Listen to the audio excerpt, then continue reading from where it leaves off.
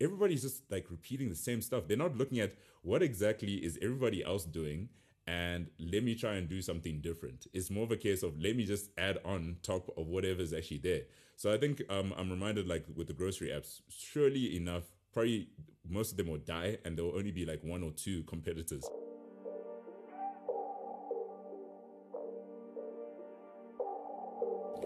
Welcome to the Match Startup podcast. My name is Mishun Muda. This is a podcast for Africa's opportunity seekers, problem solvers, future shapers, world builders, and entrepreneurs.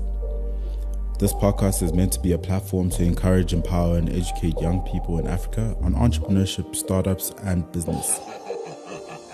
This episode is really focused on e-commerce trends, the things that small businesses are doing to get online, and also just the food delivery and grocery delivery industry as it exists in South Africa right now. I thought this was a really, really great and engaging conversation with some really intelligent guys in Ububele Kopo as well as Daliso Ngoma. One being a super smart guy in terms of the startup and ecosystem landscape, but the other being an e-commerce entrepreneur himself and achieving really amazing things in this space as well. Hope you enjoy this episode. If you feel so inclined, please share. It's really, really great when you have way more people's voices to contribute to this conversation and really, really learn as much as possible together. Thank you so much for listening. Good. Cool. That sounds good. Thank you guys so much for agreeing to do a podcast at 11 p.m. On the Monday night. You could be sleeping, you could be doing, other things like just living your life. But you've decided to indulge my madness. And the thing that got me up was really around trying to push envelopes. Like, I feel like we are living in a world of extremes right now, right? So you've got Joe Rogan, for example, getting 100 million for a podcast. You've got e-commerce platforms starting up at an insane rate. You've got just it's a world of numbers, and all of them seem extreme, but none more extreme than just like how crazy e-commerce has gotten over the last few weeks, and just the explosion of people just going, you know what, maybe shopping online isn't so bad, and then also from businesses going, you know what, maybe I should have an online store and something like that. What have you guys seen over the last few weeks in terms of e-commerce that's really like shocked you or impressed you or just really taking you aback?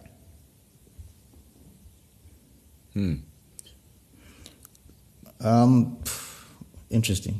I suppose. For me, I'm shocked at. Okay, yeah, you go first. Oh man, this is terrible. This podcast is gonna start with Zoom tactics with, oh, you go first, you go.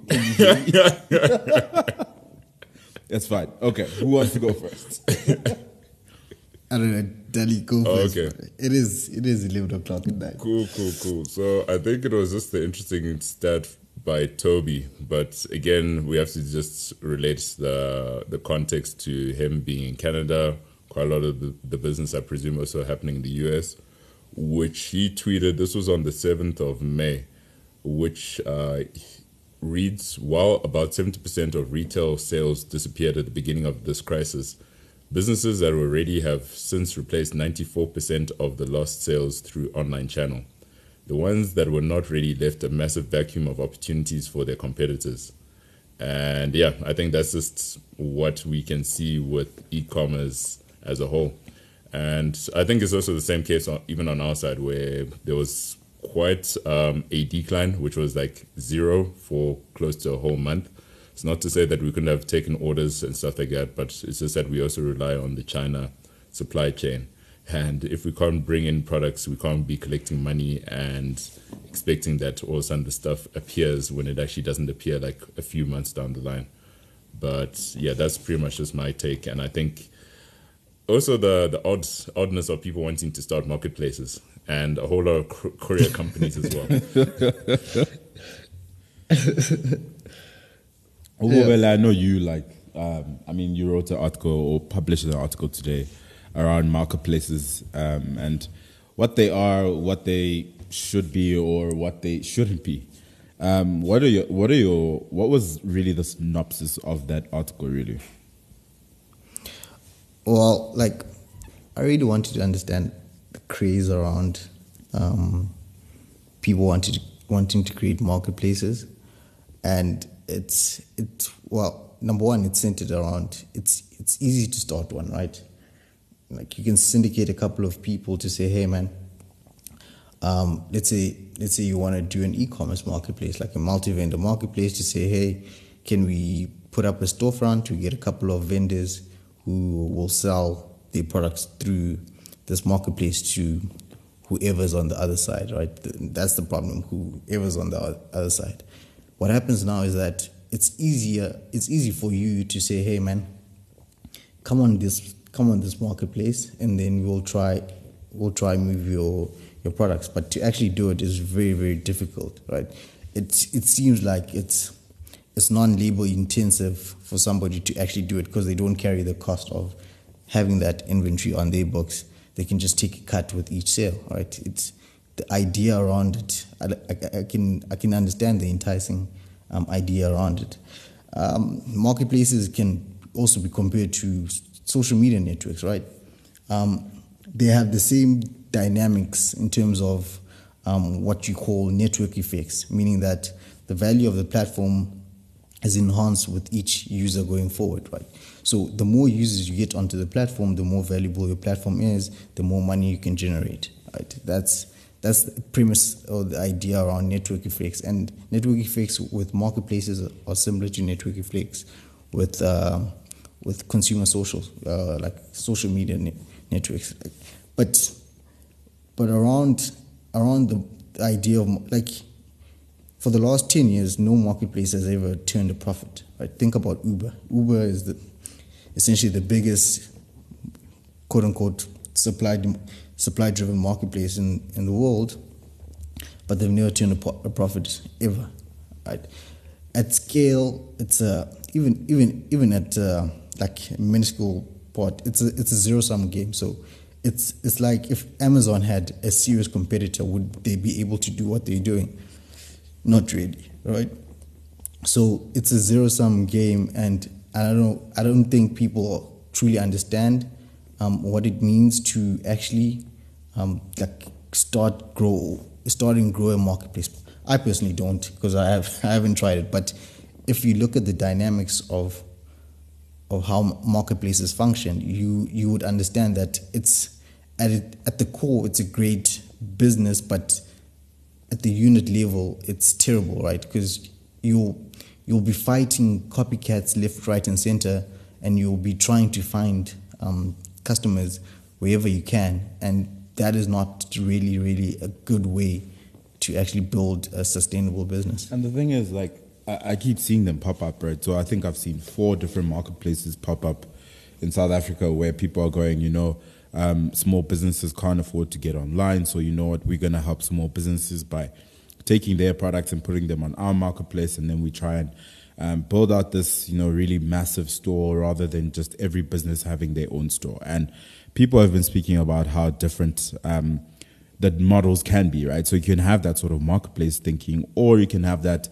everyone needs to build their own store as their own channel and sort of build that out individually as a business, right? And which model would you say you advocate more for, right? So which one actually offers the best and biggest wins for the small businesses that actually need it, right? So is it about getting your product onto a platform, whatever platform it is, and hoping that it works? Or is it about owning the platform that you're actually selling on and being able to manage or control the channel yourself as well? Either one of you guys can answer that. Well, let me go, right. Let's start at the core, right. If you choose to do this, right, I think the biggest gap currently is food delivery. Even though, if you read the DoorDash article, you'll find out that it is a nightmare of a business. But a lot of restaurants don't have means to get their food to the customers in this current environment, and that's why, like, the biggest thing that I like about it is that the township economy of, hey man, let's get a group of guys with bicycles who are able to do this, right? That's creating jobs. That's creating income within the community, which will be hopefully Hey, recycled Ubele, into the sorry community. to interrupt. Would you be able to just expand on the DoorDash pizza arbitrage? Okay, Yes, that would be really valuable. so this guy called Ray John Ray, right? He has a friend who owns a pizza shop in New York, right? So what happens is that DoorDash kept on asking him to list his pizza shop onto the platform, and he didn't want to because he thought his pizza is high end. He doesn't want people to eat cold pizza. So what DoorDash did, he scraped his website on Google. So when anybody calls in to his pizza place, the call gets diverted to a call center agent. One of DoorDash's call center agents. They take the order and they go buy the pizza at that guy's restaurant, and then they deliver it to the customer.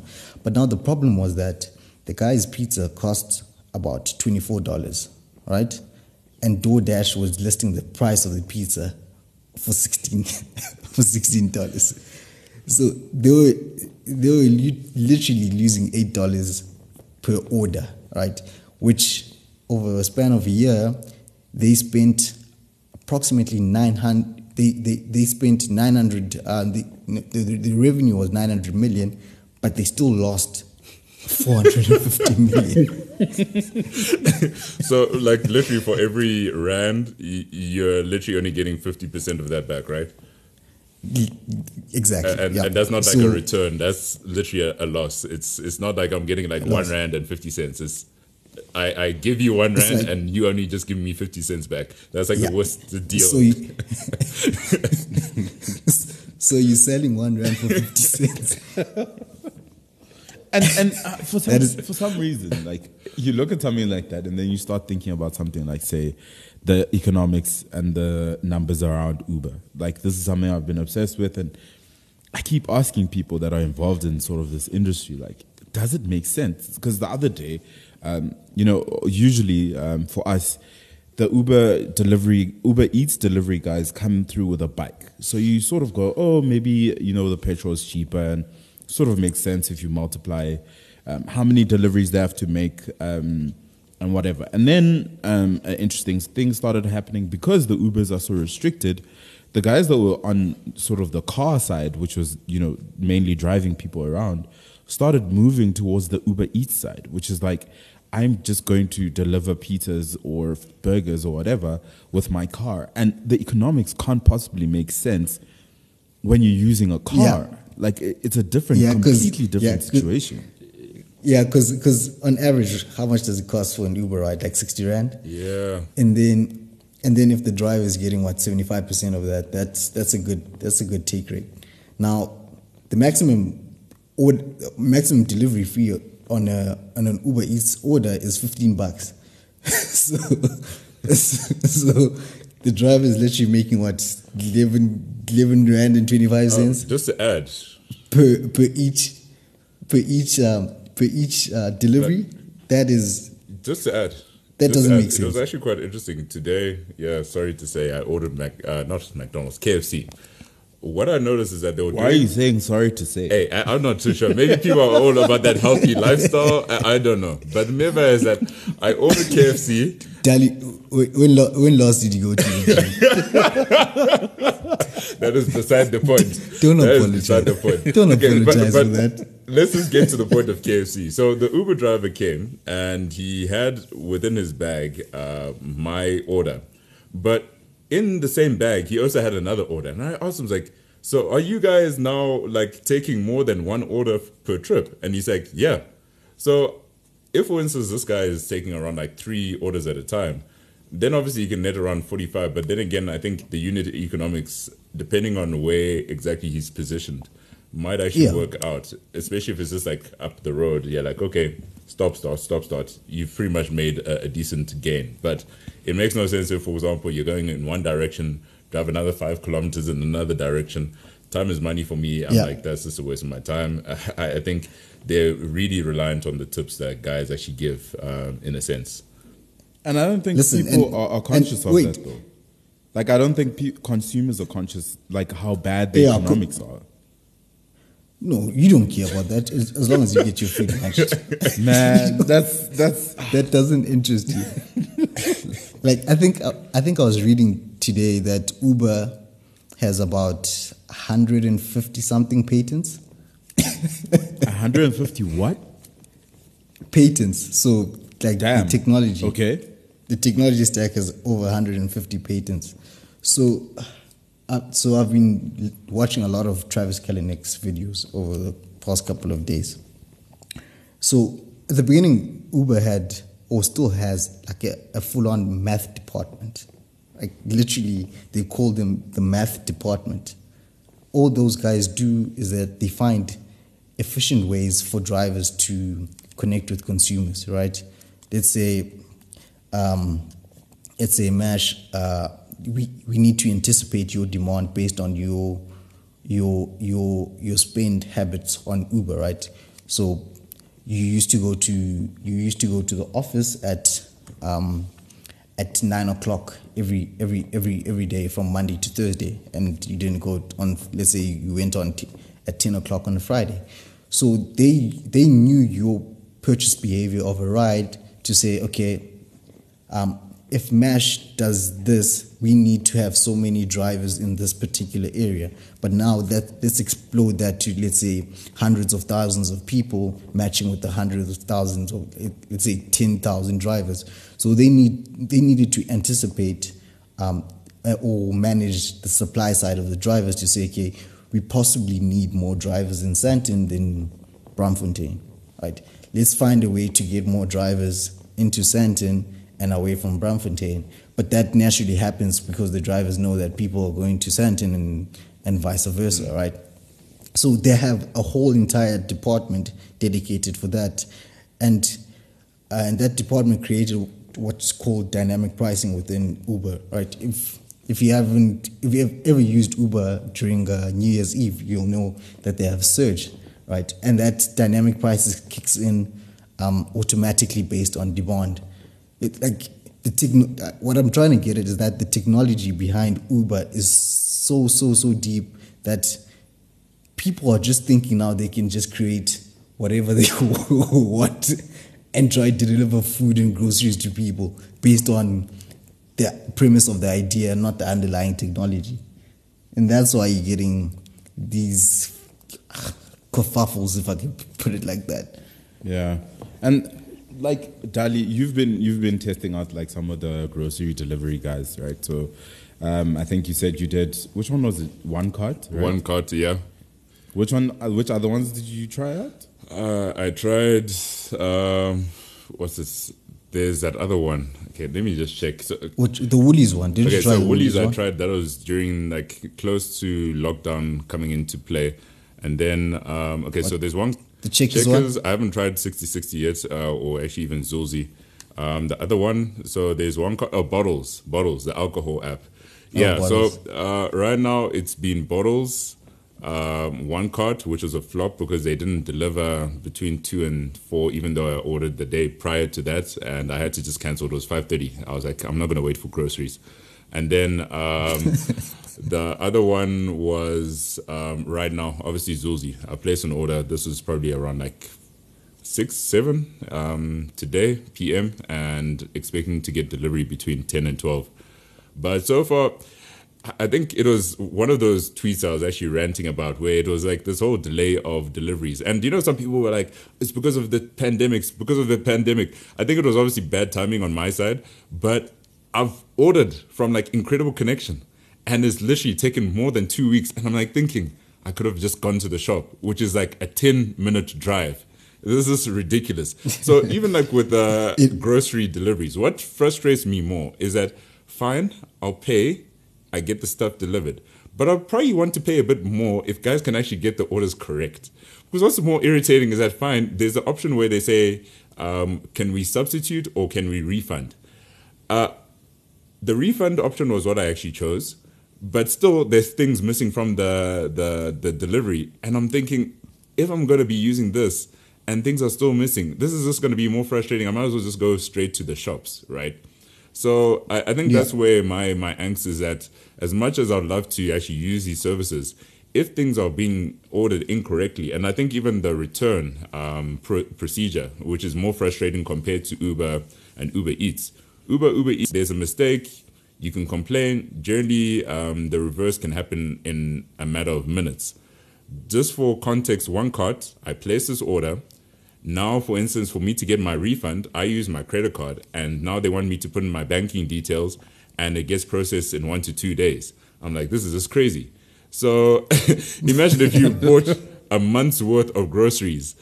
It would be kind of foolish to do that. But the myth is that I'm just trying to get to that point where you're using this technology thinking that it would be reliable. Because, again, I would assume that we're using technology to make our lives easier, not to stress ourselves in essence. Yeah. Because, again, it's the same thing. When I place an order with like Uber or whatever, no, not Uber, Amazon, is that it's one of those funny things. I can place an order with Amazon on Thursday and Friday, and the stuff can arrive. This is from the US in South Africa on Monday or Tuesday. And this is on the condition that things are already cleared through customs, and this is using UPS. I place an order with someone locally, and the stuff can take like a week later to arrive. I'm like, this is ridiculous. How the heck can stuff that is so many thousands of kilometers away arrive sooner than the stuff that is just like, what, a few tens of kilometers away? Yeah, it's mechanical Turk behavior, right? So there's literally, like, I don't think the underlying technology works, because when you look at a three-sided marketplace, is that now they're trying to connect to you with the shopper who connects to the driver who connects to you. Like, can you think about that, right? You're trying to connect to a shopper on an app, right? So a driver has an app, you have an app. Possibly the shopper app is connected to the driver app as well, and your app. So all of those things need to talk to each other for you to actually get a seamless operation. And currently, those things don't, right? And now, if the underlying technology doesn't work and the payment experience is also pretty crappy, like, you can't, like, it's the same as if you order via Mr. D. Mr. D's also payment stack is probably terrible, because if you cancel an order, it'll take about 2-3 days to do it. But with Uber, they refund you the amount immediately, right?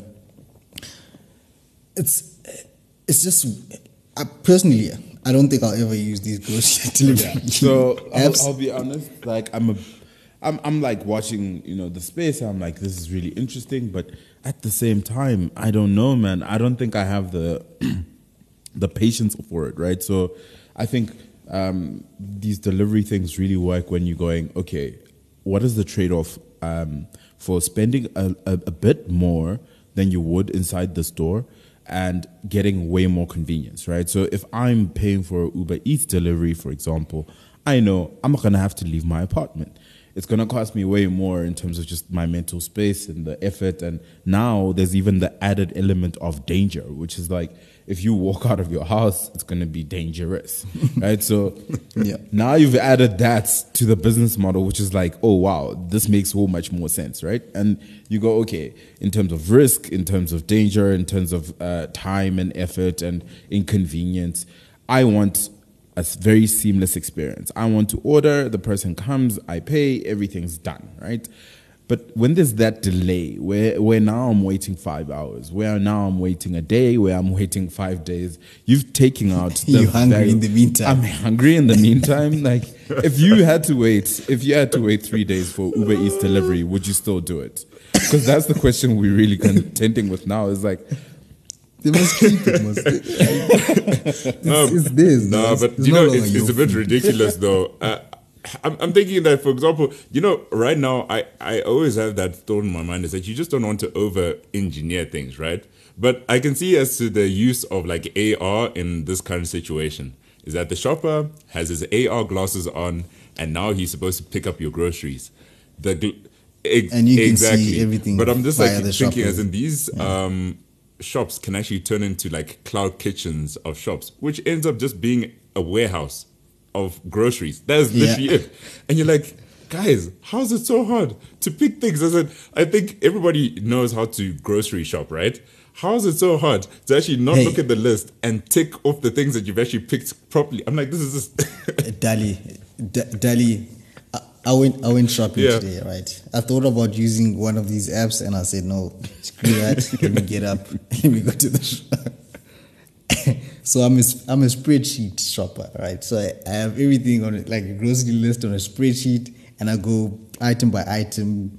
I have a preloaded formula, so it calculates the sum of everything. I forgot 3 items today. I literally forgot 3 items. It's so difficult. Like, I don't blame the shoppers. I forgot 3 come items. on, as in, they are paid to actually do this job. As an, I don't understand for you. Yeah, but they want to do As it as in, you're quickly as literally- possible. They want to do it as quickly as possible. Because so also, they can get I their mean, money and go. the quicker they get to do it, the quicker they move on to the next order, the quicker To they the can next one, have yeah. way more money as well. I fully Okay, understand. I think we got lost on the grocery delivery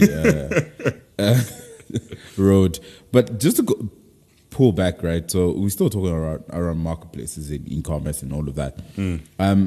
I think we went deep into marketplaces, but not necessarily owning your own e-commerce platform. And we've been doing a project with the Compass startup that we're working on, all 3 of us, and we're building stores for small businesses to help during lockdown, because we saw this need, right? Small businesses needed to get online, and we knew how we could possibly build it, build online presence, build online stores, get them transacting, and be able to add the channel that can help them during this time, right? So it wasn't necessarily just we, wanted to do some sort of charity project. No, like, this was an empowerment thing. This was, can we help a small business adapt themselves to the realities that exist right now? And through this process, I feel like we've learned a lot, right? So we've built 4 stores with 4 entrepreneurs with very varying results. And like, we've learned a lot as well. I just want to go through, like, just if you have any thoughts, right, of the things we've learned. And I'll go first. Just the biggest thing I've learned through this process is just building the store is the first step, right? So building the store only just goes to an entrepreneur. Okay, so now you have a new channel, but now you need to adapt your business for that channel. Because if you were very focused on brick and mortar and you had that figured out and you understood what costs went into it, how to deliver value in that sort of way, when you now shift to an online environment and an online platform environment, you need to fundamentally shift your thinking. Obviously, it's still just you selling something and people buying it, but the way you deliver that thing, the way you package that thing, the way you get it to the consumer is very different. And also the way the transaction actually happens is different. And I'm realizing so much more that there needs to be a much higher and more deep education of entrepreneurs around what online actually means for a business and how small businesses can use online to really grow themselves. I think there's a massive gap there where a lot more incubators can come in and go, you know what, we're just going to specialize in helping small businesses compete in the online environment, in the digital environment. I think it's so crazy that 3-4 months ago, the South African government and all these different departments went on a craze, just 4IR, 4IR, 4IR. But, you go back to the fundamentals and no one was even online shopping. It's like so wild for me. Yeah. It's like, wait, so we were talking about 4IR, but we hadn't even figured out online shopping. And you start to see it in the way the businesses just, capitulated and just like were completely devastated by what happened.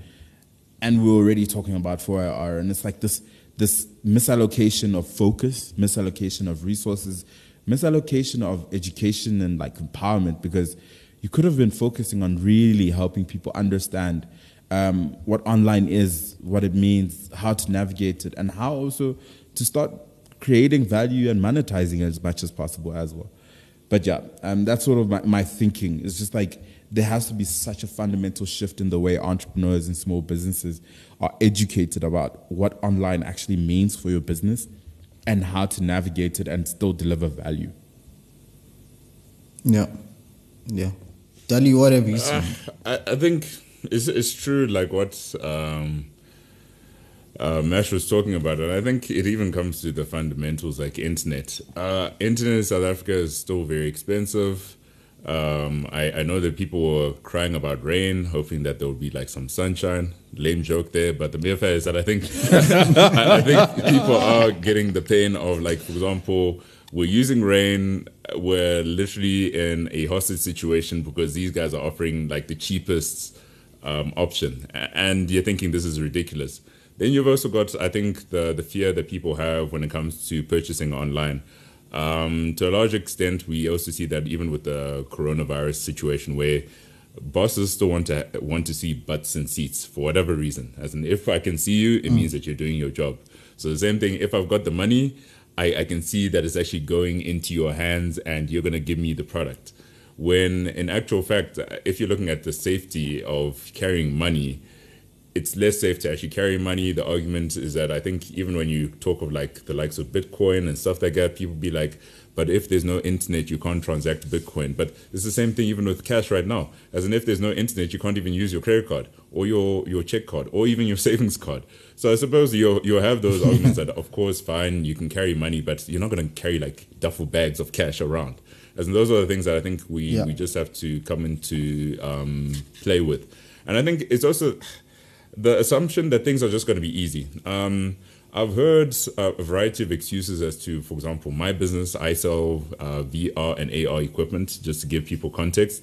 And I've heard stories that, if people can buy it off Amazon, then why the heck are you actually selling this stuff?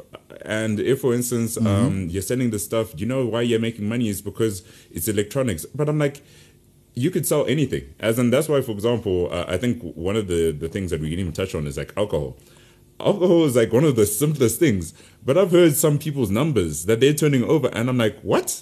It's like it's less than like 6 figures, and it's not to say that they should be making more than that, but I'm like, it just seems strange. As in, this is something that everybody just drinks on a day-to-day basis. So yeah, I think really people are just not putting in the effort to actually try and look around for different ways. I think there's always the approach of I'm working hard, but sometimes it might not be the case of working hard and working smart. Like, for example, Ububele brought up the fact that he was watching Travis Kalanick videos, right? And you're learning from a right. I wasn't working smart. I was trying to work hard. No, but the main fact is that I think it comes down to the fact that, for example, I'm just throwing this out there, right? Is that George from Marvin Magazine? He was one of the people who had not even entered in for the same shop that we were building. It was just one of the cases. I'm like, this guy. When I spoke to him, he was keen on actually wanting to build an online store, and he spoke to me initially and stuff like that. This guy has been pushing on social media. He even like asked us, like, hey, can you guys support us in actually buying a wallet or anything off the website? I bought a wallet. I was like, hey, this guy is actually really pushing. And the myth is that you can see that the sales are coming through. As in, you can see that this guy is always pushing. He even wrote an article to say, this is one of my biggest dreams of actually building a store or whatever. So you can see that a guy is hungry, even though he's just selling wallets, right? As in, that's what I'm just saying. As in, this guy is literally selling wallets. It's not like you need a new wallet every single day. But if this guy's milking it from wallets, I think guys can literally look at other things that they can actually add to the bag. And I think the other thing is that I don't know. I think I touched on this whole thing with the last mile and everything, is that everybody's just like repeating the same stuff. They're not looking at what exactly is everybody else doing and let me try and do something different. It's more of a case of let me just add on top of whatever is actually there. So I think I'm reminded, like with the grocery apps, surely enough, probably most of them will die and there will only be like 1 or 2 competitors. It'll be pretty much like what happened with Uber. As in, like, for example, Uber, they're smart. As in, the thing why I even use Uber, and sometimes people talk of, oh, do you know Bolt is cheap or whatever. As in, I think one of the incentives as well is that, like with being a Discovery member, you even get a discount when riding with Uber, and sometimes it even works out cheaper than Bolt. So I'm like, why the heck would I want to use Bolt? And the mere fact is that with Uber, Dali, Bolt does sort of have a reputation for being dangerous. I mean, let's have that conversation, right? So it's not just. I honestly have never downloaded Bolt, right? And it's mainly because of brand and people just going, dude, you might die, and I'm like, okay, I'm not willing to risk that. No, guys. Okay, before I touch on my point, you guys are speaking for a position of privilege, right? I'm sorry. You can afford you can make to pay any Uber you can make any calculation. No. But if someone tells you that, you know what, dude, you might, something might happen to you. No, okay, but if you go on this service versus the other one, you inclined to go, you know what? I'll pay the extra if I'm going to be safe. No, but I understand with Ububele's point, because like when you talk of like a point of privilege, right, is that I'm already with Discovery. So obviously I'm paying a little bit extra and obviously I'm getting those discounts. But the reality is that, for instance, there were so many other guys who came up wanting to have like an Uber for X and all these ride-sharing apps or whatever. I'm like, how many apps are we going to have before there's only just like one person? As in, I highly doubt, like, for example, I think the argument with even billionaires and stuff like that, it might sound controversial, but I highly doubt that these guys are so dumb not to have actually been able to amass so much wealth, right? It's not like, for instance, these guys just like woke up one day and they're like, okay, I'll just become a billionaire without actually thinking things through. As in, I think that's obviously the government's duty, where they actually have to enforce proper tax laws to actually try and get that money back. But the reality is that, for instance, even with these same startups as well, is that how do you actually innovate? I think obviously Uber, I'm even talking about Southeast Asia with Grab, has been because of the influence of SoftBank money, and unfortunately so that just screwed up the whole startup ecosystem. But yeah, I think it's, again, try something different. U-Africa, I don't know why exactly they call themselves U-Africa, but the thing is that at least with U-Africa, they have provided the ability for you to have 3 couriers where I don't have to sign any paperwork, and they made it seamless. I can get an order off my Shopify store, it goes through to U-Africa, I print out my Weibo, and all is good. I even posted up a question about, are there any other fulfillment centers apart from Parcel Ninja? It was quiet. I'm like, nothing. That is also an opportunity. I think if anybody had watched Shopify Reunite, just to give context, Reunite is just a redo of the Unite conference that Shopify has annually in Toronto. So this time they actually just had it online and called it Reunite. But they had the Shopify Fulfillment Center, and literally it is where small businesses can actually send their stock and get it fulfilled from those centers without having to worry. I think that was the one thing that I even realized with the store builds is that quite a lot of people aren't actually at home most of the time. They would prefer that, for instance, there's a way for them to actually have the stock picked up and taken. And I can understand why people would prefer like Aramex. I can just go to an Aramex box and drop the parcel in, even though it might cost me $30 extra compared. I don't need to have a printer to print out a Weibo. I can just plug in everything there. So it's interesting. I think there's no harm in actually trying this stuff again, but let's not reinvent the wheel. As in, I think there's so many people doing whatever is actually out there. Try and see as in how you can innovate. With the one guy who was obviously using bicycles, that's a reinvention. When I even brought up e-bikes, right, it was on the basis that, for instance, now you don't even have to put in that much effort when you're cycling, right? As in, those are things that you can already spark an interest in actually seeing. As in, I was obviously not talking about child labor, but the myth is that a kid in a neighborhood can get his bike, can Tom Sawyer his friends, and actually do grocery deliveries cheaper than these guys have. And I presume they'll actually have the incentive of actually getting the things correct. It doesn't sound that hard, but yeah, as in, it just sounds so crazy that guys really want to just make our lives frustrating. As in, I think also the unique economics of guys wanting to go into like VC-like companies, but they just don't have the acumen, which I'm hoping things do improve. As in, that's just my biggest hope for these same startups. But it's actually quite frustrating when you're a beta tester for all of the same stuff. You're a beta tester for all of these. What a rant. Well, I don't know what to say, but on my point in terms of what I saw in all this process is that I think building the store is the last thing and not the first one. Yeah. Let me explain things, right?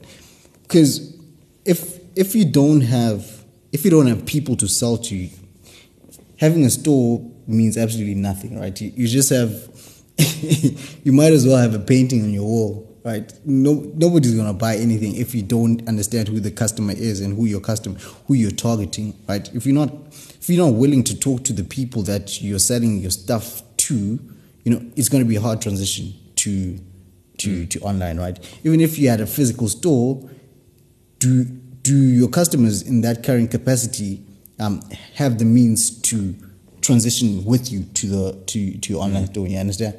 So the store, yes, building a store is the easiest part, but it's the last one, not the first one, right? You need to have a customer base, right? You need to have means to connect to your customer. Like my mom is quite tech savvy, right? She can handle a computer, laptop, a phone, but she's not buying anything online. No ways. Forget about it. Right? She's not there. She probably won't be there, right? So it's understanding that, is your customer on a transition with you to the online basis? If not, okay, how do you generate new customers in the meantime before even thinking about having an online store? So I think people need to understand, people need to understand that your customers in this situation come first, right? So the best means to actually connect with the customer and be able to sell to them, right? Use that first, right? I saw a lot of people using WhatsApp, great channel, right? Can you move those WhatsApp customers online? Try that, right? Before you can even think about it, just say, hey guys, even have a mailing list, right? Put up a mailing list, get people to give you your emails and the details. Just say, hey man, we're trying to open the store. We'll contact you when it's open. So you can gauge how much demand there is for your product before you even think about having a storefront. That's like my takeaway, is that people don't truly understand who their target market is because they didn't do the groundwork to actually ask if, hey man, are you guys able to transition with me to this channel? And just a final note, it just came up to mind. I was just thinking of like the competitive landscape of even ride sharing, right? Is that I remember with Grab, they asked 2 questions as to what are the 2 things that you just don't like about Uber? At the time, remember Uber had variable pricing. As in, when you actually got into an Uber, it would actually run, and then when you get to the end of your trip, then you'd actually know how much it was. So Grab had figured that, hey, we'll just put a fixed rate, even though they were more expensive, but it actually worked for them. Then the other option was that, okay, guys can actually use cash. So obviously, I think we did have a bit of a chat about that one startup called handed.co.za. I'm not endorsing them. I've not used them, but let's just hope that they actually do work. But they do work on a cash on delivery option, right? Which I suppose actually builds up that trust where people are thinking, okay, I can't really do that. Because they even like one merchants online where they want to take your card details over the phone. And I'm like, that is so risky. I don't know where exactly you're writing those details. I don't know where exactly they're kept. And if, for example, there are other charges, now I have to go through the pain of canceling my card. But the other thing that these guys Grab also did is that to incentivize people in terms of using their cards is that they provided 2 discount codes. If you're using cash, they gave you like 5% off. But if you use your card, you get 10% off. So that actually changes the way that you move people's behavior from one channel to another. Because I think everybody likes a saving. And I think if, for instance, you can see a saving where you can actually use your card, you might be more interested to actually put down a bit of risk to actually be like, okay, I'm saving a bit more just using my card. And I think even the convenience of like, even before Mr. D had now switched over to this whole thing of automatic purchases, it was quite irritating. I had to put in an OTP every single time I placed an order. I was like, this is ridiculous. I'm going back to Uber. Yeah. So those are the things that I think slowly but surely change. And again, I think it also comes to the workforce that you've got. Of course, Uber, they're a multi-billion-dollar company and they've got the smarts to actually figure these things out. Whilst we're hoping that obviously we've got to take a lot with Naspers and the like, and likes. We'll see as to how even Jumia plays out in the market. Yeah, but on that point, Dali, the one of discounting, right? I think for everything, especially e-commerce, is that pricing needs like I think it was last week. talked about pricing, right? How you price product, right? So you have the value of the product up top, and then you have the price, and then you have the cost of it, right? So when it comes to physical products, you price from the bottom up, right? So you take into account all your costs, and then you put a markup, right? Because perceived value is very difficult when you're dealing with a product, because somebody can go look at another site with the exact same product, and then you can do. So you need to price from the bottom up, right? When people don't understand how much it actually costs them to get the product from where they're getting it to the customer, it becomes a problem, right? You won't be able to apply those discounts to say, hey, if it's cash on delivery, it's full price. If you buy now, you can get 10%. You can't do that variable pricing if you don't actually understand the cost price of the product itself. Yeah. But that also goes back to what Mash was saying, that there's a lot of biz dev that needs to happen in the background before things can be fully operational. So just to end off, because it's almost midnight, and what do you guys foresee in the space in the next few months, right? So we're moving into lockdown level 3, which basically means may the best immune system win more than anything. But it also opens up the possibilities and the options for small businesses to really do something special, remarkable, or just fundamental to shift themselves in the direction of building something that matters, right? So how do you guys see things changing, shifting, or moving in the next few months for small businesses and startups in this sort of e-commerce, e-retail, e-groceries, e-food space? Just a quick one. It seems like this guy, Ububele, might have dropped off. Is he reconnecting on your side? Oh, no, he's gone. He's gone. I'm still there. Just like, let me just try and re-add him in. Oh, man, this is such a quarantine podcast. We are having technical difficulties because one of the guys is gone from the call. Okay, cool, man. Okay, you're getting him back? Yeah, okay, so we're back. Okay, we're back. Okay, so the question was... I didn't die. That was rain. Don't worry. I know. This guy. So the question was just, how do you look at the space or assess the space? Where do you see it going in the next few months? With lockdown level 3, basically trade is open. Businesses have way more options, and you can start to navigate things, right? So what does business in e-retail, e-commerce, e-food, e-delivery, whatever, look like in social distancing, which is effectively where we are now? For me, really, it's like it would really be interesting to find out what you guys see it looking like for the next few months to a year. Well, for me, right, how I look at it is that there's going to be currently there's a bundling, right? Everybody's selling anything that they can to anyone. What's going to happen over the next year to 18 months is you're going to see a whole lot of unbundling, right?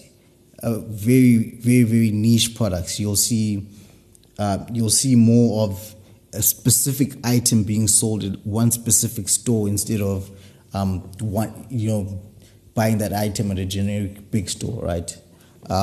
Think about baby clothes, right? More of those niche baby clothes retailers. Think about alcohol, right? More craft gin, more blended whiskey type of things, like very, very niche, right? People are going to start understanding that niche is a very big market, right? And if you can focus on one particular product in a one particular market, you can essentially carve out a big area of it for yourself. So I think after this, what's going to happen is that people are going to see that, no, man, screw this thing of selling everything under the sun. Let me just focus on my high value item and let me just sell that item.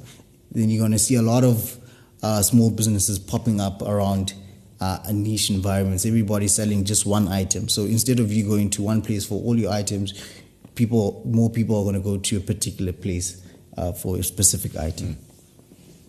Okay. I was just thinking because I go obviously even when you talk on just a specific item, it sounds more like D2C, right? Yeah, and Yeah. I think it also even touches on like right now Shopify is arming the rebels, which is the small businesses where they can actually sell as small merchants without having to worry. For anybody who doesn't know Shopify, it's an easy way to just start up a shop. You don't have to stress about how to set up your web server. You don't have to worry about how to handle demand and stuff like that. But I think on my side, I think it's on consumption. I don't know. As much as I think things will really improve, my concern is also for the economy and how people are going to be able to spend if they don't actually have any cash. So that's just one thing that I'm actually just really curious about, because on my side, at least, I do have a bit of leverage when it comes to B2B. So that's a different area altogether. But B2C, that's where I'm just like a bit skeptical as in how things will really play out. Of course, I'm just hoping that all these delivery apps and stuff like that do improve their service. And my plea, if any of these same e-commerce or delivery apps are actually listening, use your own products, please. As in, this is one of those things where I'm just like, guys, the only way I think you can actually improve your products is by actually dog fooding it as well, where you can't really. What does dog Eat your own dog food. You have to I know this reference. Yeah, you have to be eating your own dog food. If, for example, the founders of That's Zulzi interesting. actually place an order through their app and they can see the frustrations that they face, I think they would actually be more likely to actually try and improve it. I'll be very surprised if they want to keep it the same. But it's the same thing, even like with Woolworths and the likes. As in, if, for example, they're okay with getting their groceries a week later when they wanted the following day, fine, so be it. But the thing is that I think quite a lot of them would want to see that things improve in the way that they actually go about business.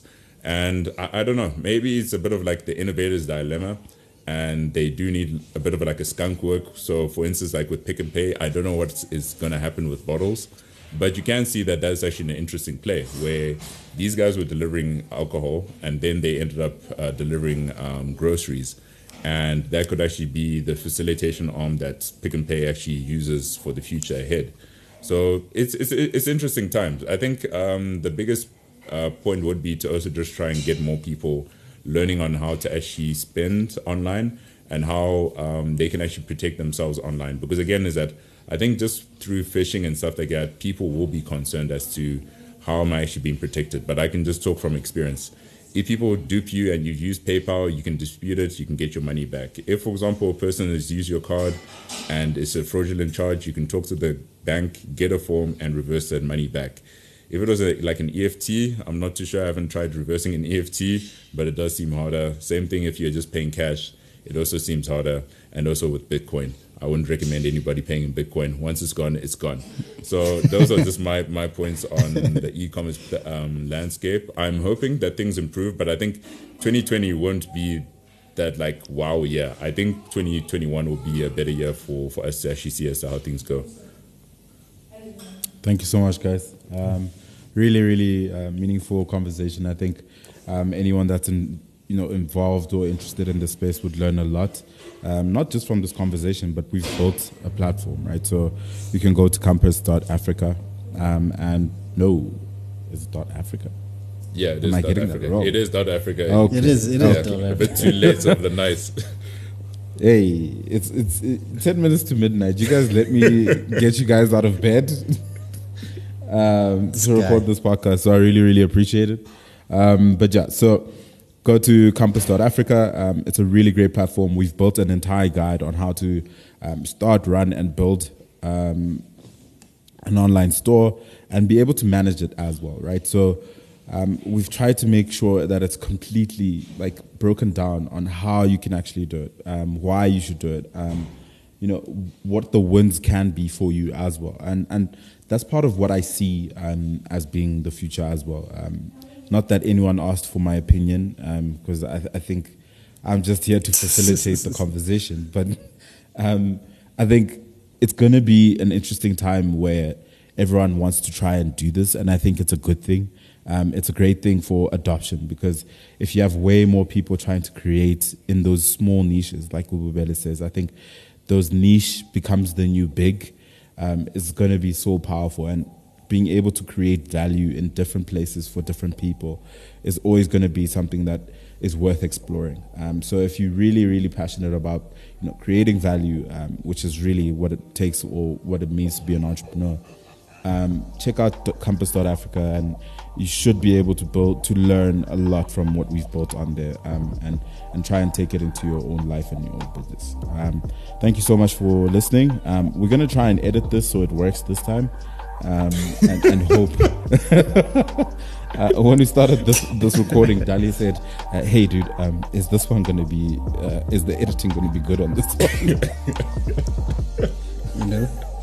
You need to put it in 1080. Okay, guys. Thank you so much. All right. Peace. Cheers. Right, cheers. Stop the recording. Cool. All right.